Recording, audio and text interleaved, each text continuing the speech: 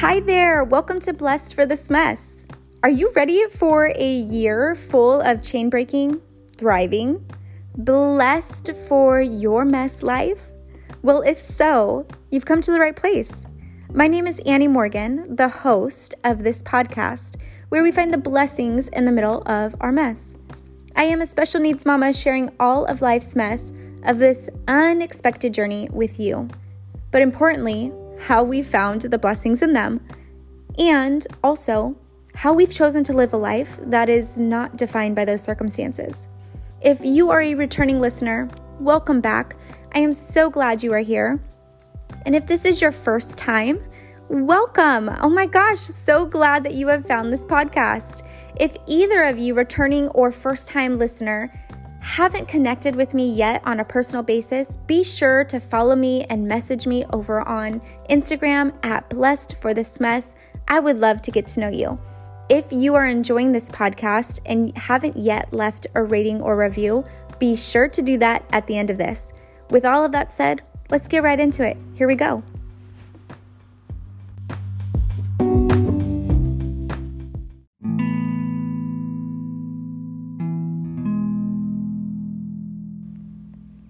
One thing that I'm confident in within my own journey is the preparation that God laid out in my journey, even before becoming a special needs mom. Being able to look back, I can see how many moments prepared me for these moments now. Today, you will hear from a mom full of grace, whose life leading up to her son Nico's birth was exactly that: divine preparation and valuable connections that helped her become the mother she is today. A mom who sees the rainbows when the rain comes. A mom who pours her heart into moments that many could easily look away from. And a woman who encourages, supports, and advocates for the community. I'm so excited to introduce you to my dear friend, Maria. Let's get right into it. I just really think that you can bring so much value, just given like the rare journey that you guys are on, and also bringing more awareness too to Nico's diagnosis, because it's a dual diagnosis, correct? So he has it's an umbrella diagnosis. So like everything that he has is because of this specific gene mutation. So Okay. It's kind of all in one so far. I mean, so I'm sure that he has other things that we haven't explored. Like, you know, in my heart, I feel like he has some processing disorder, but we haven't gotten anything official. So the umbrella diagnosis for him is the CHETA or ATN1 gene related disorder. Okay. I just wanted to make sure, because that's kind of what I was gathering from just kind of going through your stuff. But okay, I'm going to pause for a second, and then we're going to start and have some fun. Okay. All right. Good. Thanks. Okay, Maria, my goodness. So I'm first so glad that you are on today's episode. And this has been something kind of in the making, which is always super special for me in my heart, because, you know, I woke up, for those that are listening, I woke up one morning with this huge message on my heart. And when I get these types of feelings, I feel like they're definitely driven from God. And I had this, you know, huge desire and urge of like, I need to connect with Maria. And like right now I'm feeling on my heart, like she's got to share. And so I'm first so grateful that you are taking time to sit down with us figuratively in this moment, or social distancing us and having this conversation, which is great.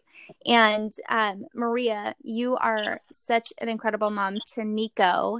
And I want to kind of just give you a moment to share a little bit about Nico. I know that can take us on a long journey, and I'm going to just let it go where it goes. But if for those listening that don't follow you on any platform, Nico, if we could get introduced to him, you know, if you could share some of that with us, we'd be super excited to hear about that.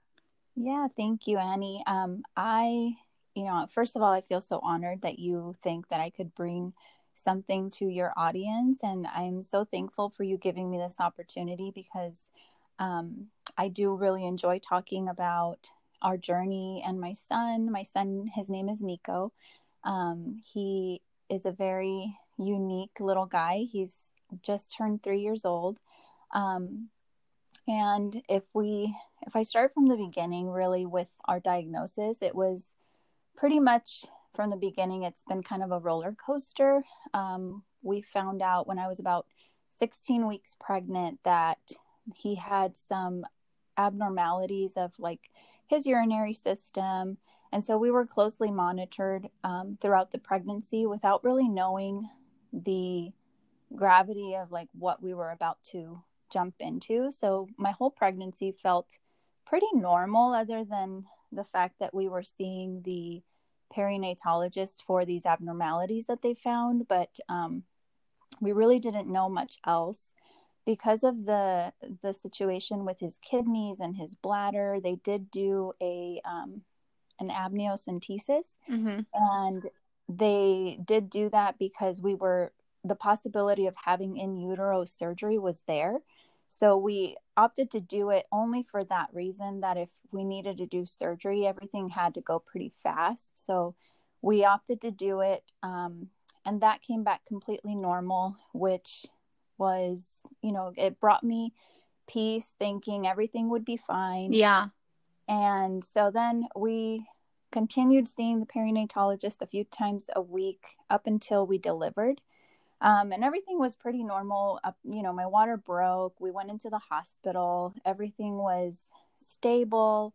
The only thing that I can say that was that I started to notice something was different when I wasn't really having these really strong, painful contractions that people talk about and that you see in, the movies and people who have had kids tell you about. So I wasn't experiencing any of that. Now, were you communicating that with the nurses at all? Or did you kind of just feel like, man, I am like one strong mom? I was like I kind of started getting a little curious, because I thought, I'm having these contractions, but they're not very strong or anything. So I did communicate that with him. I mean, I would say I have a pretty like normal pain tolerance. I wasn't like thinking I was superwoman. I was kind of starting to wonder if everything was okay. But, with me being a nurse, I have a background in nursing. I was trying to be, as calm as possible. And I was telling them once they noticed that I wasn't moving along, that I wasn't really at all, and I wasn't feeling him move a whole lot, even though he'd never had anything with his heart rate they were concerned about. That's when I started kind of like, okay, what's going on? So after 24 hours of them putting me on Pitocin, trying to get my contractions to be stronger, they finally end up having to do a C-section. And I don't call it an emergency C-section because he was stable. His heart rate never decelled, or his heart rate never accelerated. So I wasn't super concerned about that. And everything from there, we had him via C-section, and that's scary for most people that I talk about that have a C-section. It's a very scary experience because you're wide awake as they're taking this baby out of you. I remember the moment they put him on me, and I have a picture that's one of my favorite pictures, and it's them placing him on me. And I just immediately, the connection that I felt with him was just, and I'm sure a lot of moms feel this way, but it was just nothing I had ever felt like before. Right. It was just amazing. And I remember my husband being there and snapping pictures. And from there, it kind of became a little bit of a fog because you're under a lot of medication. But when I woke up, I remember the first thing that my husband had brought in Nico, and I knew there was something wrong because of the look on my husband's face. He put him on me, and we were trying to get him to latch and trying to get him to feed. And then I realized that he wasn't really as awake, and he wasn't really as interested in eating like a typical baby would be. Now, at this point, have you and your husband kind of like started a conversation, or is it more like this internal just connection where you guys both kind of know something is not headed in the right direction, but you're kind of, or maybe not wanting to speak it out too soon. Right. So that's exactly Okay. what happened. I knew he thought something was wrong. He knew that I thought something was wrong, but we both kind of were just, I think we were hoping for the best. We already knew that he had some medical issues going on with the bladder and the kidney. So we had kind of prepared for the possibility of a NICU stay. We had prepared for that. We had talked about it. We had toured the NICU. We had expected the possibility of it being there, but we thought it would be something more structural with his kidneys, not what we were experiencing then in the moment, where he wasn't as alert as the other babies. He wasn't crying as much as the other babies. He wasn't looking for food. We could tell there was something off. Me having a C-section, they took me into the postpartum, and he went into the NICU after they couldn't get him to eat, and he had dropped his blood sugars. So my husband stayed with him, and the next few days were a lot of bonding with Nico and my husband, who he stayed with him. And I can say from the time Nico was born, he has never really spent time alone. Somebody has always been there with him. And I think that's a huge thing for me. I didn't want him to be alone. I knew something was wrong. I didn't want him to feel like he was by himself.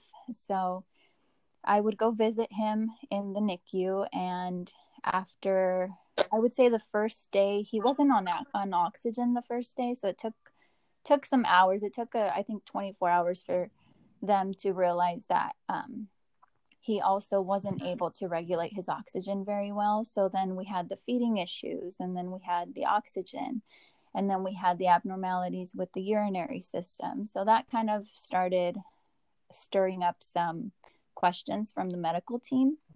And that was when they kind of started looking into what else could be possibly wrong. And that was when we realized that, this isn't going to be just a structural thing. There's something bigger. Right. So then they started doing a bunch of testings. They did ultrasounds of the abdomen, they did ultrasounds of the head, they did echocardiograms, and they did they checked every system basically to see what else, since there was already a few things that were affected. And so from what I'm gathering, just really quick, just to kind of understand, in this moment, did it feel like they really were very clueless in this moment, and not in a derogatory way, but like they had no idea potentially what was really going on? Yes. And so like they were just running these tests. Okay. They didn't know. I could tell that they knew the suspicion was there, that there was more to it. So even though they don't tell you that immediately, you kind of gather that, especially I think with both of us being nurses, we kind of know the faces that doctors and nurses have when they don't want to share certain concerns with the family. And I really didn't push for answers right away, because I think from the beginning, even while I was pregnant, I knew that I didn't have control over the situation. I knew that what was going to happen regardless of what I was doing. The only thing I could do for him, while he was inside of me, while I was, baking him, was make him feel loved and make him feel accepted, and know that whatever was going to be thrown our way, that we were going to be there. We were going to help him. We were going to do whatever it was that was necessary. And I didn't want him to feel my stress. I didn't want him to feel any sadness. I didn't want him to feel any of those things. So even when he was out, I think in our room, we try to keep it very positive. We try to keep it very loving and as normal as possible, which was hard. I'm not going to say it was easy. It wasn't easy, because you do get you do get scared when they start doing all these tests. And then I remember getting the information as it was coming, the test results were coming in. And I remember thinking, I think the biggest one for me that really hit hard was the brain scans. Once they read those to me, the brain scans were the hardest, because then that to me was the biggest thing that I knew. His oxygen, if he can't regulate his oxygen, what else is he not going to be able to do? So that was one of the things that I think in his heart, they didn't find a major issue with his heart. He does have a small hole called an ASD, but it wasn't very concerning because it wasn't very large. His abdominal issues, the urinary system issues, we kind of were expecting, so they didn't hit me as hard. But the brain really hit me hard. And I remember thinking, I remember feeling sad, but I also remember feeling this is going to be okay, we're going to do therapy. Like, even then I was like, we're going to do therapies. We're going to work hard. We're going to do everything we can that's in our power. So your Instagram handle is Finding Our Rainbows. Yeah. And you kind of have this underlying message of really just that, of like how you find the rainbows when like a storm has come, after it's gone, like how to navigate this and really find really the blessings in your journey. And I've heard that a couple of times throughout you sharing, and I'm always so perplexed and wanting to understand like how we operate, why we operate. And even you talking about recognizing that when you had the suspicion that there was potentially going to be a different journey for you guys with your child while being pregnant, and realizing like you can't control that, so you're going to place your focus elsewhere. Mm-hmm. Where does that come from for you? Like, if you could pinpoint it, and maybe it's got to take some time because I know there's layers to this, but if you could kind of just pinpoint where that came from, like, did someone teach you that? Did this come from something else that you did in your life? Like, how did you decide that, yes, I can't control this, so I'm going to put my focus and energy into a positive way to give this the best purpose in life that I can?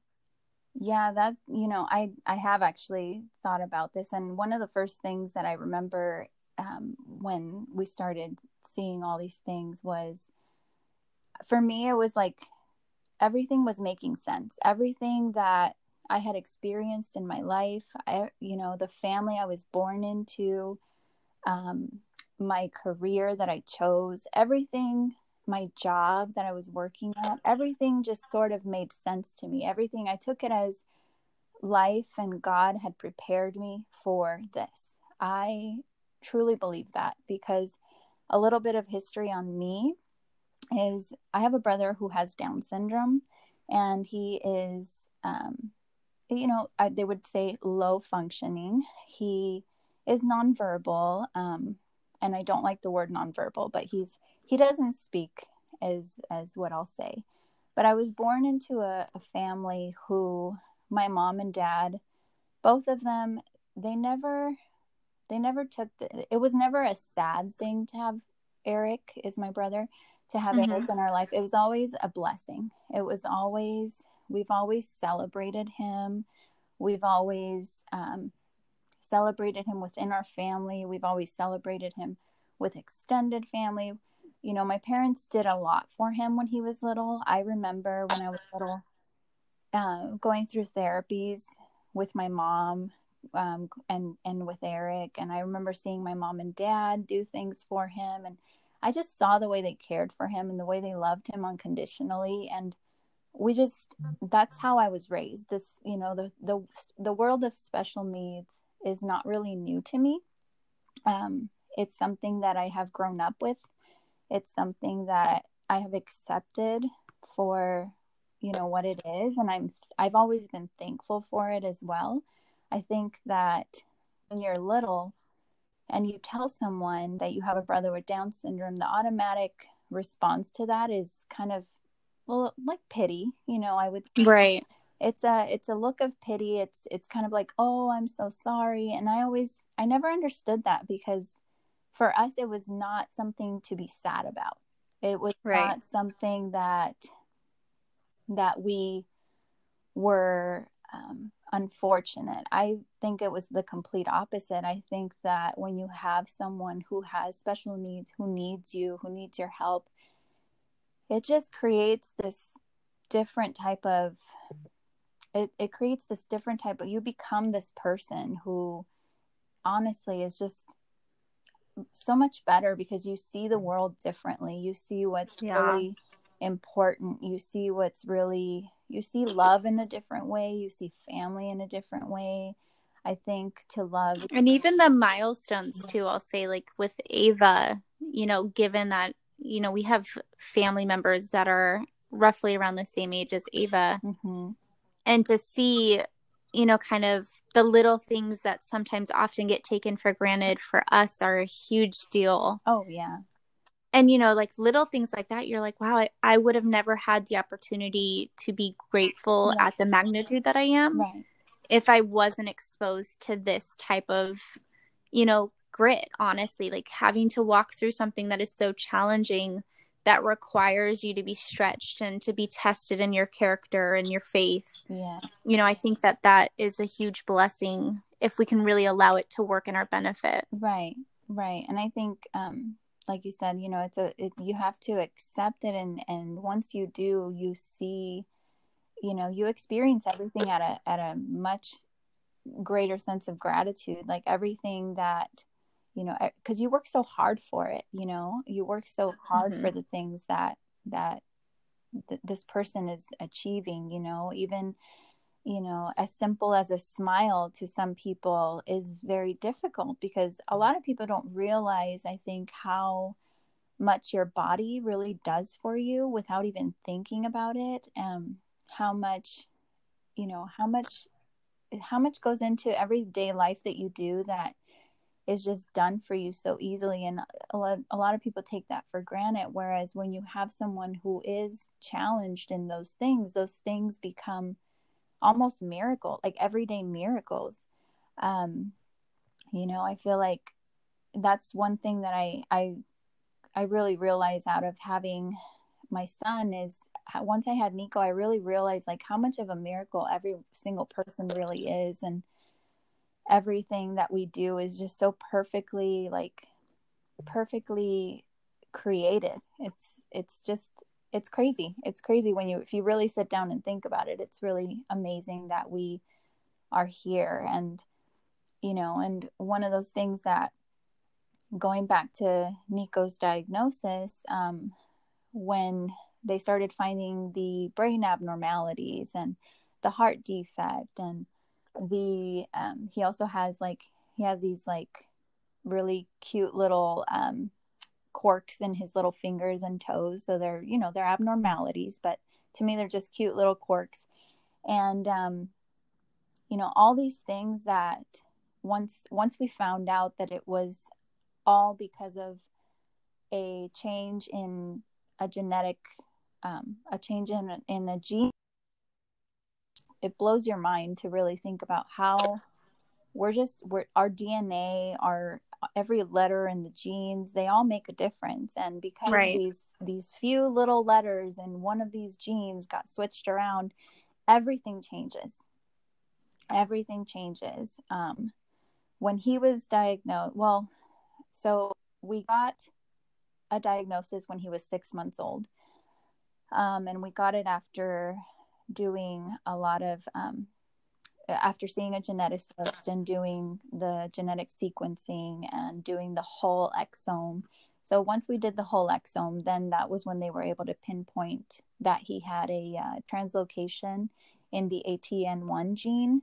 And at the time, there was 8 kids in the world with this specific mutation in this area. So we really didn't have a lot to go off of when it came to, you know, what to expect, what we were going to see, what we did. It really didn't give us any answers at all. Really, it just gave us a little bit of at least we kind knew of some form of a community. Yeah, some form of a Yeah. community. It took Okay. another year for us to really get in contact with everyone, with some of the people that have children with this specific mutation. But having an answer, I think, has been one thing that has really pushed me to really share our story, just because I can't imagine going through life not ever getting even um, not even an umbrella, like any answer as to Right. why these things are happening. Um, I like to know. I'm a person that likes to know things, and so for me, it at least was a relief that I knew what was causing this.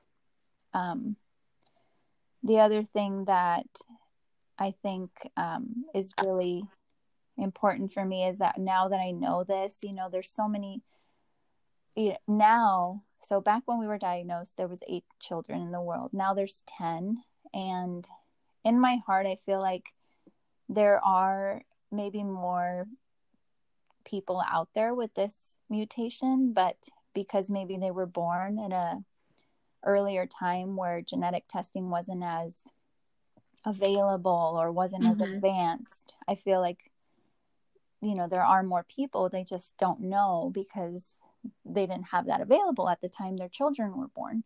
Right. So it's something that I'm really passionate about. I feel like, So you've kind of taken this on in a way of like being a pioneer and saying, okay, like if I'm not the one who's going to put this out there, bring awareness to it, share these moments, and really be transparent about it, which that is one thing that I gravitate towards you so much, is especially just seeing the transparency of what you go through, mm-hmm.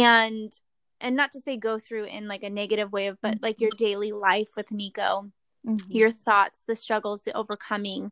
But then importantly, like you put so much grace on this every single time you share it. There is so much grace that you fill into this. And that is my favorite piece, because I mean, it takes me right back to what you shared about how your parents set this example for you. Mm-hmm. And I can totally see now why you operate the way that you do.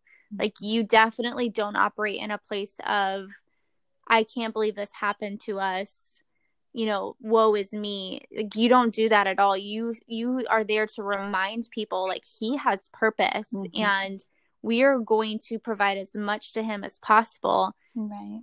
even when other people doubt us, right? And Right. kind of to jump ahead, but you have got Nico going to school, Yeah. and I am just like so excited for you guys, because I know that, that just alone as a parent can be super challenging to, finally have to realize, oh, my baby's growing up Yeah. and going to school. Yeah. And then you add on this other layer of having a child who does have, more requirements and needs Yeah.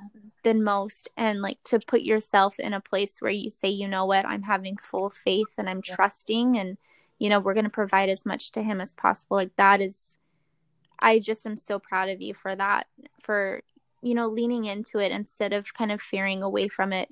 And it's easy to listen to all of the what ifs, right?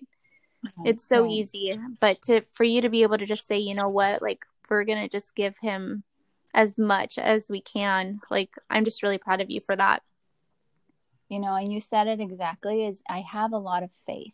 I really do. Like, I remember, even when I was feeling all these all these emotions with all these things that they were finding wrong with him, I had faith. I had a lot of faith that everything was going to be okay. And even if it wasn't, I was going to be with him and provide him with love and provide him with acceptance and do everything that I possibly could. Like, I remember the NICU nurses telling me to rest. And I mean, I rested, but I never wanted to miss a moment with him. I never wanted to just, rely on people we were in the NICU for 2 weeks, and then we came home for 24 hours and we're right back. And we were basically living in the hospital for months, but I was always there, and I always had a lot of faith, because I felt like I was the only one that really saw him.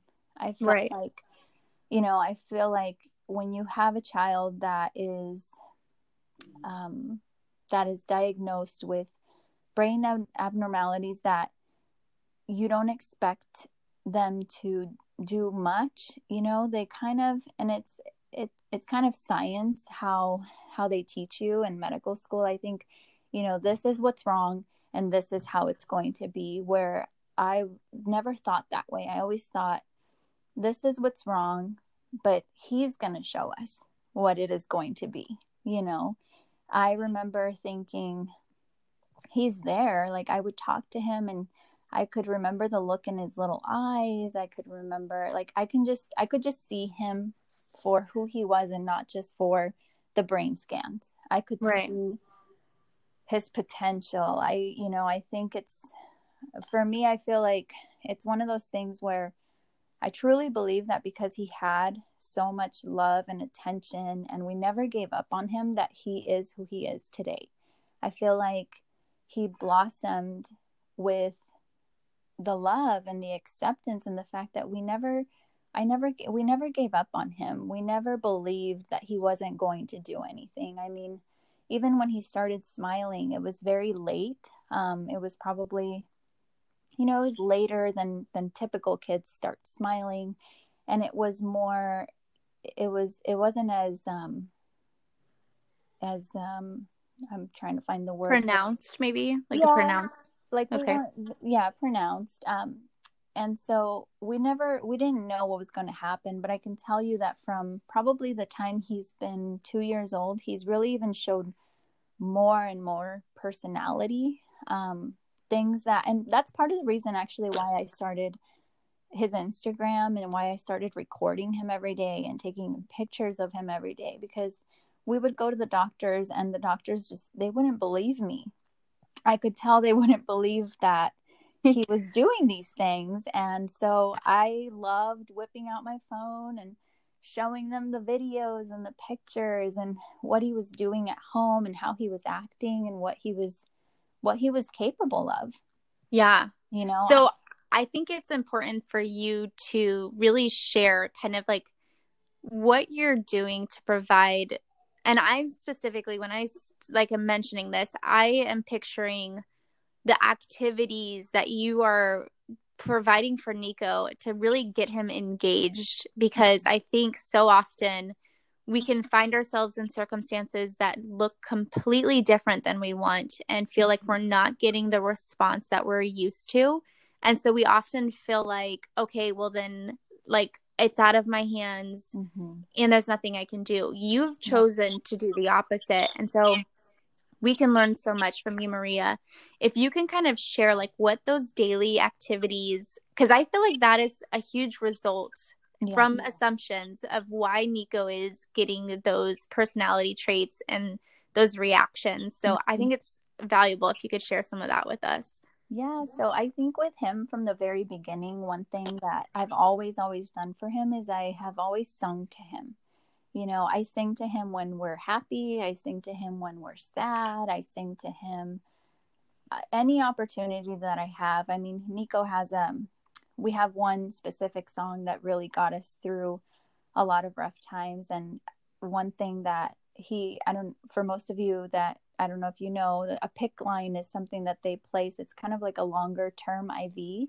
And the nurse that would do that procedure on him would let me stand in the room with him and hold him down, which was not something they typically let parents do because, it's, they're placing a sterile line into your baby. It's a hard thing to watch.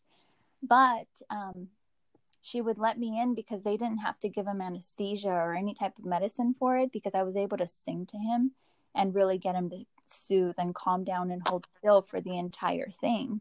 And the fact that she trusted me to do that, and the fact that I was able to be there, was just so special to me. And I really realized how music is so powerful for him. Music has always been so powerful to him in communicating and soothing, and he reacts to music with every emotion. He could be throwing a complete fit and I will start playing a song for him or singing to him, and he will just immediately stop and listen. One thing with him is from the beginning, he had failed his hearing tests in the hospital that they do for the newborns. And even though he failed them, we just always kept doing our thing, regardless of what these tests were saying. You know, I think for a lot of people, when they're told that their child, you know, failed their hearing test, or, you know, can't see, or, you know, you can't just give up. I feel like for me, you have to keep introducing them to sound. You have to keep introducing them to visual things, you know, unless there's something to clarify. Nico's vision is also affected by the brain abnormality. So he has what's called cortical visual eye impairment, which structurally there's nothing wrong with his eyes. There's a interpretation issue from what his eyes take in and how the brain reads it. But technically he's considered to be vision impaired. And with that, from the time he was very small, me knowing that, it was hard because like you said, I wasn't getting the reactions that I wanted to get. Right. They weren't immediate reactions. Sometimes there was no reaction, but we still always offered him a lot of contrast things. Every time we spoke to him, I really would get in his face. You know, we had a lot of face-to-face time. We had a lot of visual things going on in his room. Even when we were at the hospital, we tried to bring as many things from home as we could. We had books, we had toys, we had his iPad, you know, even with, I know they say screen time isn't good, but if you have a child who is visually impaired and they react to something on an iPad, for example, I love looking up baby contrast videos, and those really got his attention from the time he was really little. It was probably one of the first things that he really focused on visually. And so we kept doing that. For him, and it took a long time. He still doesn't track. Like, you can't place an object in front of him and he doesn't follow it, but he finds things, you know. It just takes him a little bit longer. He needs time and patience, you know, a lot of patience, and constant. I mean, we had therapies in the home, we had therapies in the hospital, and I took every suggestion that they gave me, and I went with it. And I not just went with it, but we did it all day, every day, you know, all day, every day. I was no longer able to work, which I really appreciated the fact that I could stay home with him and that I could spend every waking moment with him, because I took all those days when he was little up until now. Every time we're together, I constantly am offering him different toys, and he always has something to see, always has something to hear, or always has something to feel around him. I never leave him without anything to stimulate him. So even though he doesn't play by himself, I always leave him options all around him. He's constantly surrounded by things, and I think that's really, really helped him. Yeah. A lot. I'm curious to know, in everything that you're saying right now, what has Nico taught you through, you know, having to really operate differently and understanding like the responses that you were expecting are completely different? Just curious, like, what have you learned from Nico?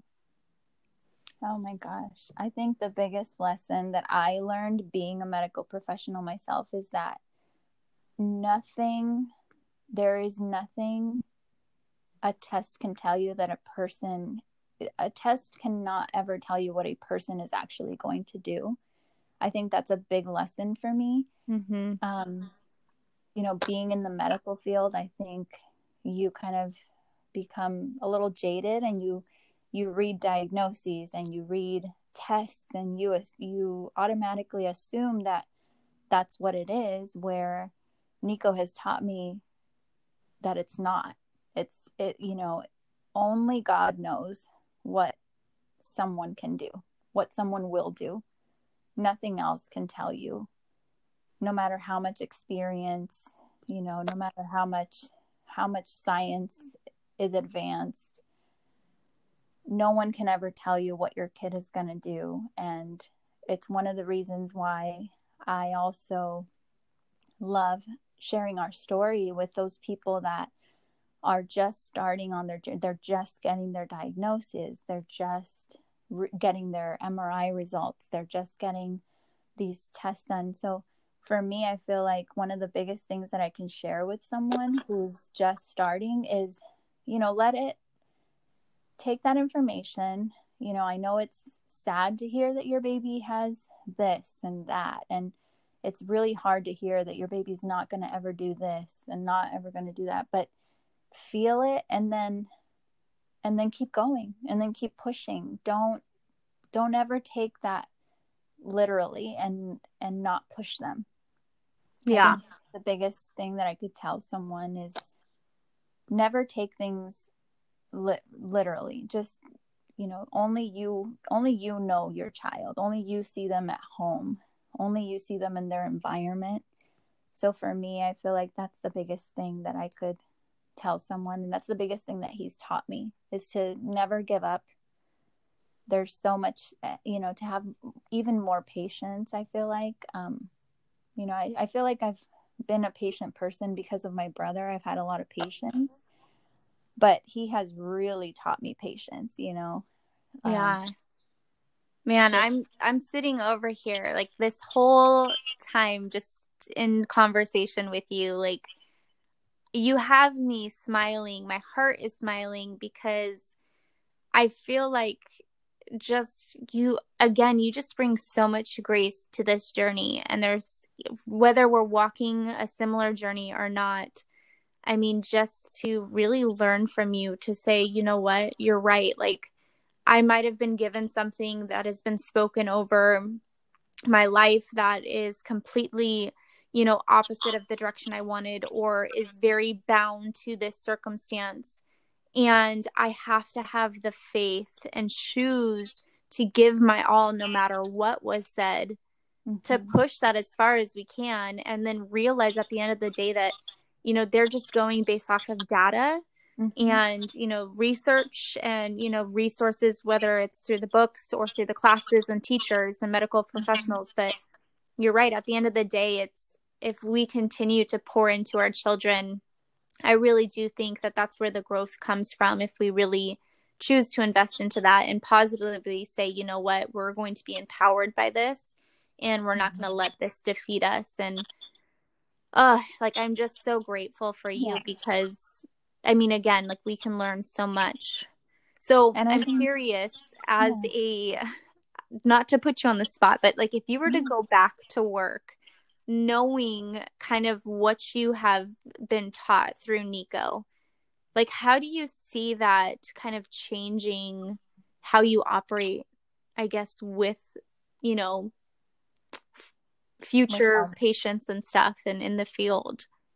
So I think another thing that I haven't mentioned is when I was pregnant with Nico, I had already been working at a non-for-profit organization that provides respite care for families who have medically fragile children. Oh my gosh. Children with terminal illnesses or life-limiting illnesses. And so I ended up there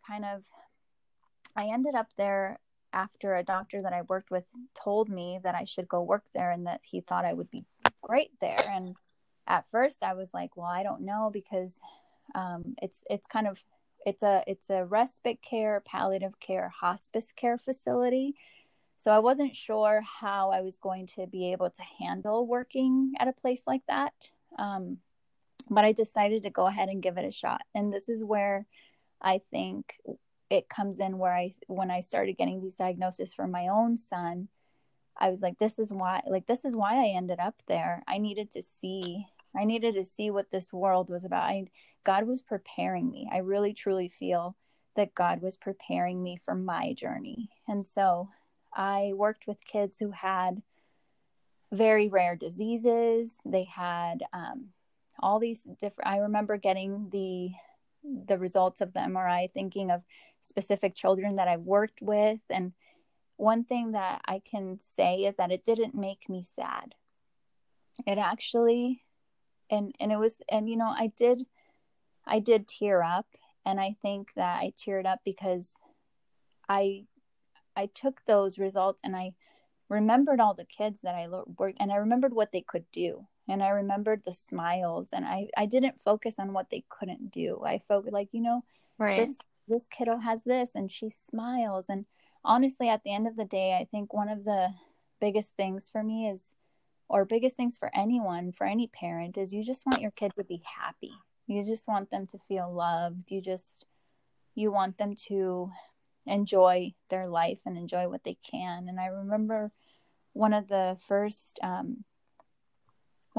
days that I worked at, and the facility is called Ryan House. I remember taking care of a little girl who really could only wiggle, and she was so happy.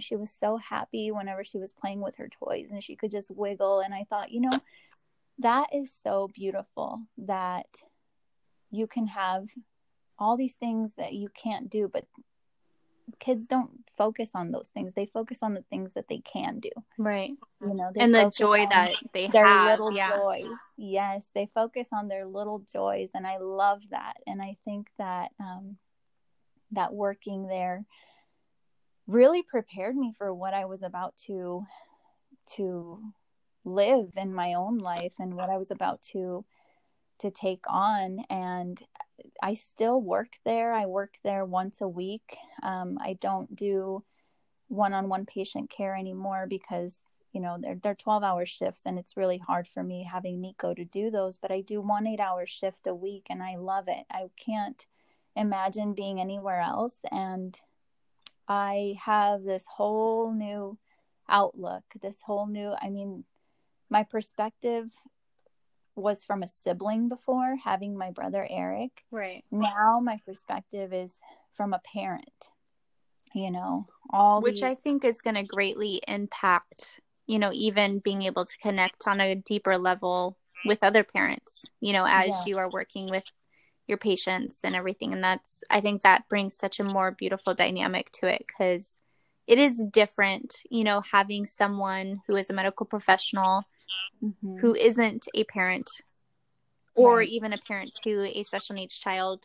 It's different. And so you do bring a kind of a even level playing ground where you're like, I walk this daily. And so I can come to you in a way that's, more authentic, and kind of more real. And so I think that's super great. As we wrap up, which I know it's so crazy because I feel like we're just getting started, but is there anything before we wrap up that you really want to mention, or even say, what, like, it might have felt this way, but it really is something else? Like, I don't know. Is there anything that's on your heart that you would like to share before we wrap up? I think the one thing that I would like for anyone on this journey or just starting, is I know that it's hard. I've had hard days. I'm not perfect. I have had days where I have broken down, and the important thing is that's okay. It's okay to break down. It's okay to cry. It's okay to feel sad. It's okay to feel all those things, but it's also very important to just get back up. Find your song, find something that brings you joy, and share that with your child. Like for me, you said our handle is finding our rainbows, and that is something that have done from the beginning. Is the reason that I named it that is because one of our NICU song, and the song that I always go to, is Somewhere Over the Rainbow. It'll all be okay. Even on the hardest days, it'll all be okay. And even if it's not, one thing that my husband told me when we were going through some of the hardest times was, even if things are not okay, you will be okay. We will be okay. No matter what happens, we're going to be okay. We're going to get through this.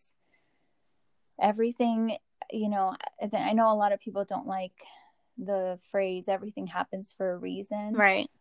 I do like that phrase. I do think too. Everything does happen for a reason. Right. I am okay with that. Even the hard things, this life is not perfect and this world is not perfect. And I don't think it's supposed to be, I feel like you said, like if we really just trust in the fact that if everything does happen for a reason, especially in the times that we don't understand, for me, I find that when I'm placed in those moments of uncertainty and confusion, it allows so much more of me to build my relationship with God.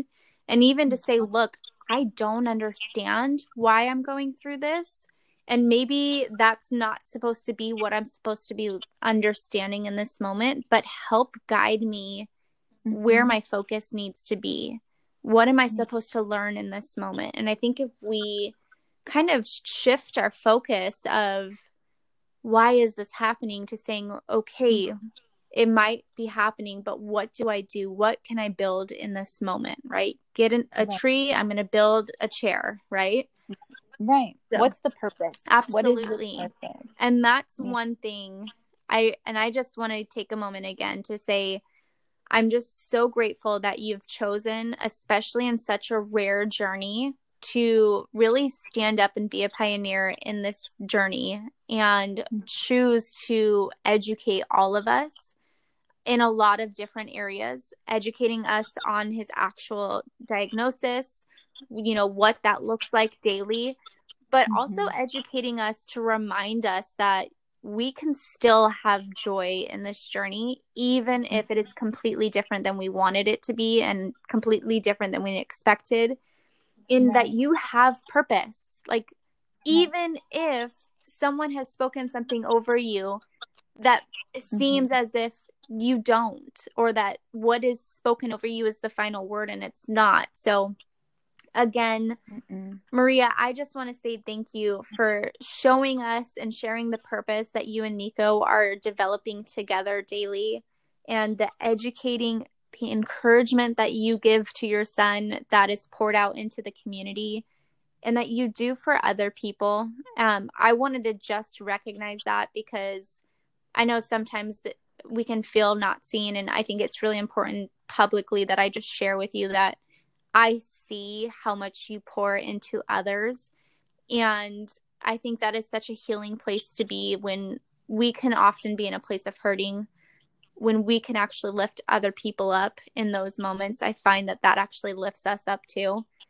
And so I just want to say thank you for inspiring everybody and just encouraging them to do the same in their life. So thank you so much for taking time.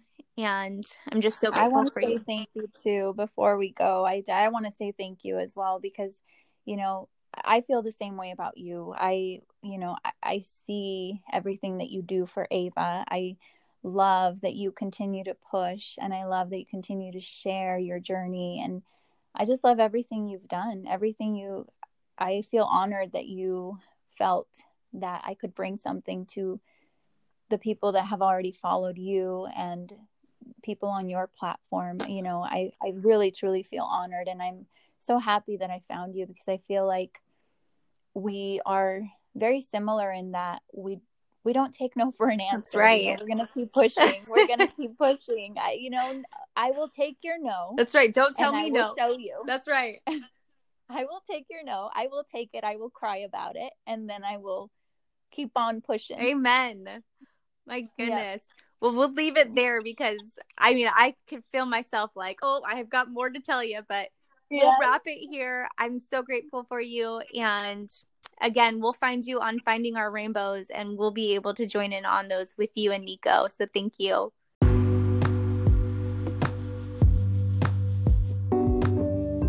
If you are enjoying this podcast, please be sure to leave a rating or review, or both. And if you have not yet, be sure to follow me on Instagram at blessedforthismess. I also have a new addition to this podcast for you guys if you have not heard. There is more exclusive content that you can get from specific episodes if you go to my Instagram and you join Blessed for This Mess podcast family. The link will be there provided for you. If you have any questions, be sure to message me. And if you haven't connected with me there, but you have been tuning in, be sure to stop by and say hello. I would love to connect with you over there. Again, I can't wait to hear the blessings you're finding in the middle of your mess. This is Blessed for This Mess, and I can't wait to see you in the next episode.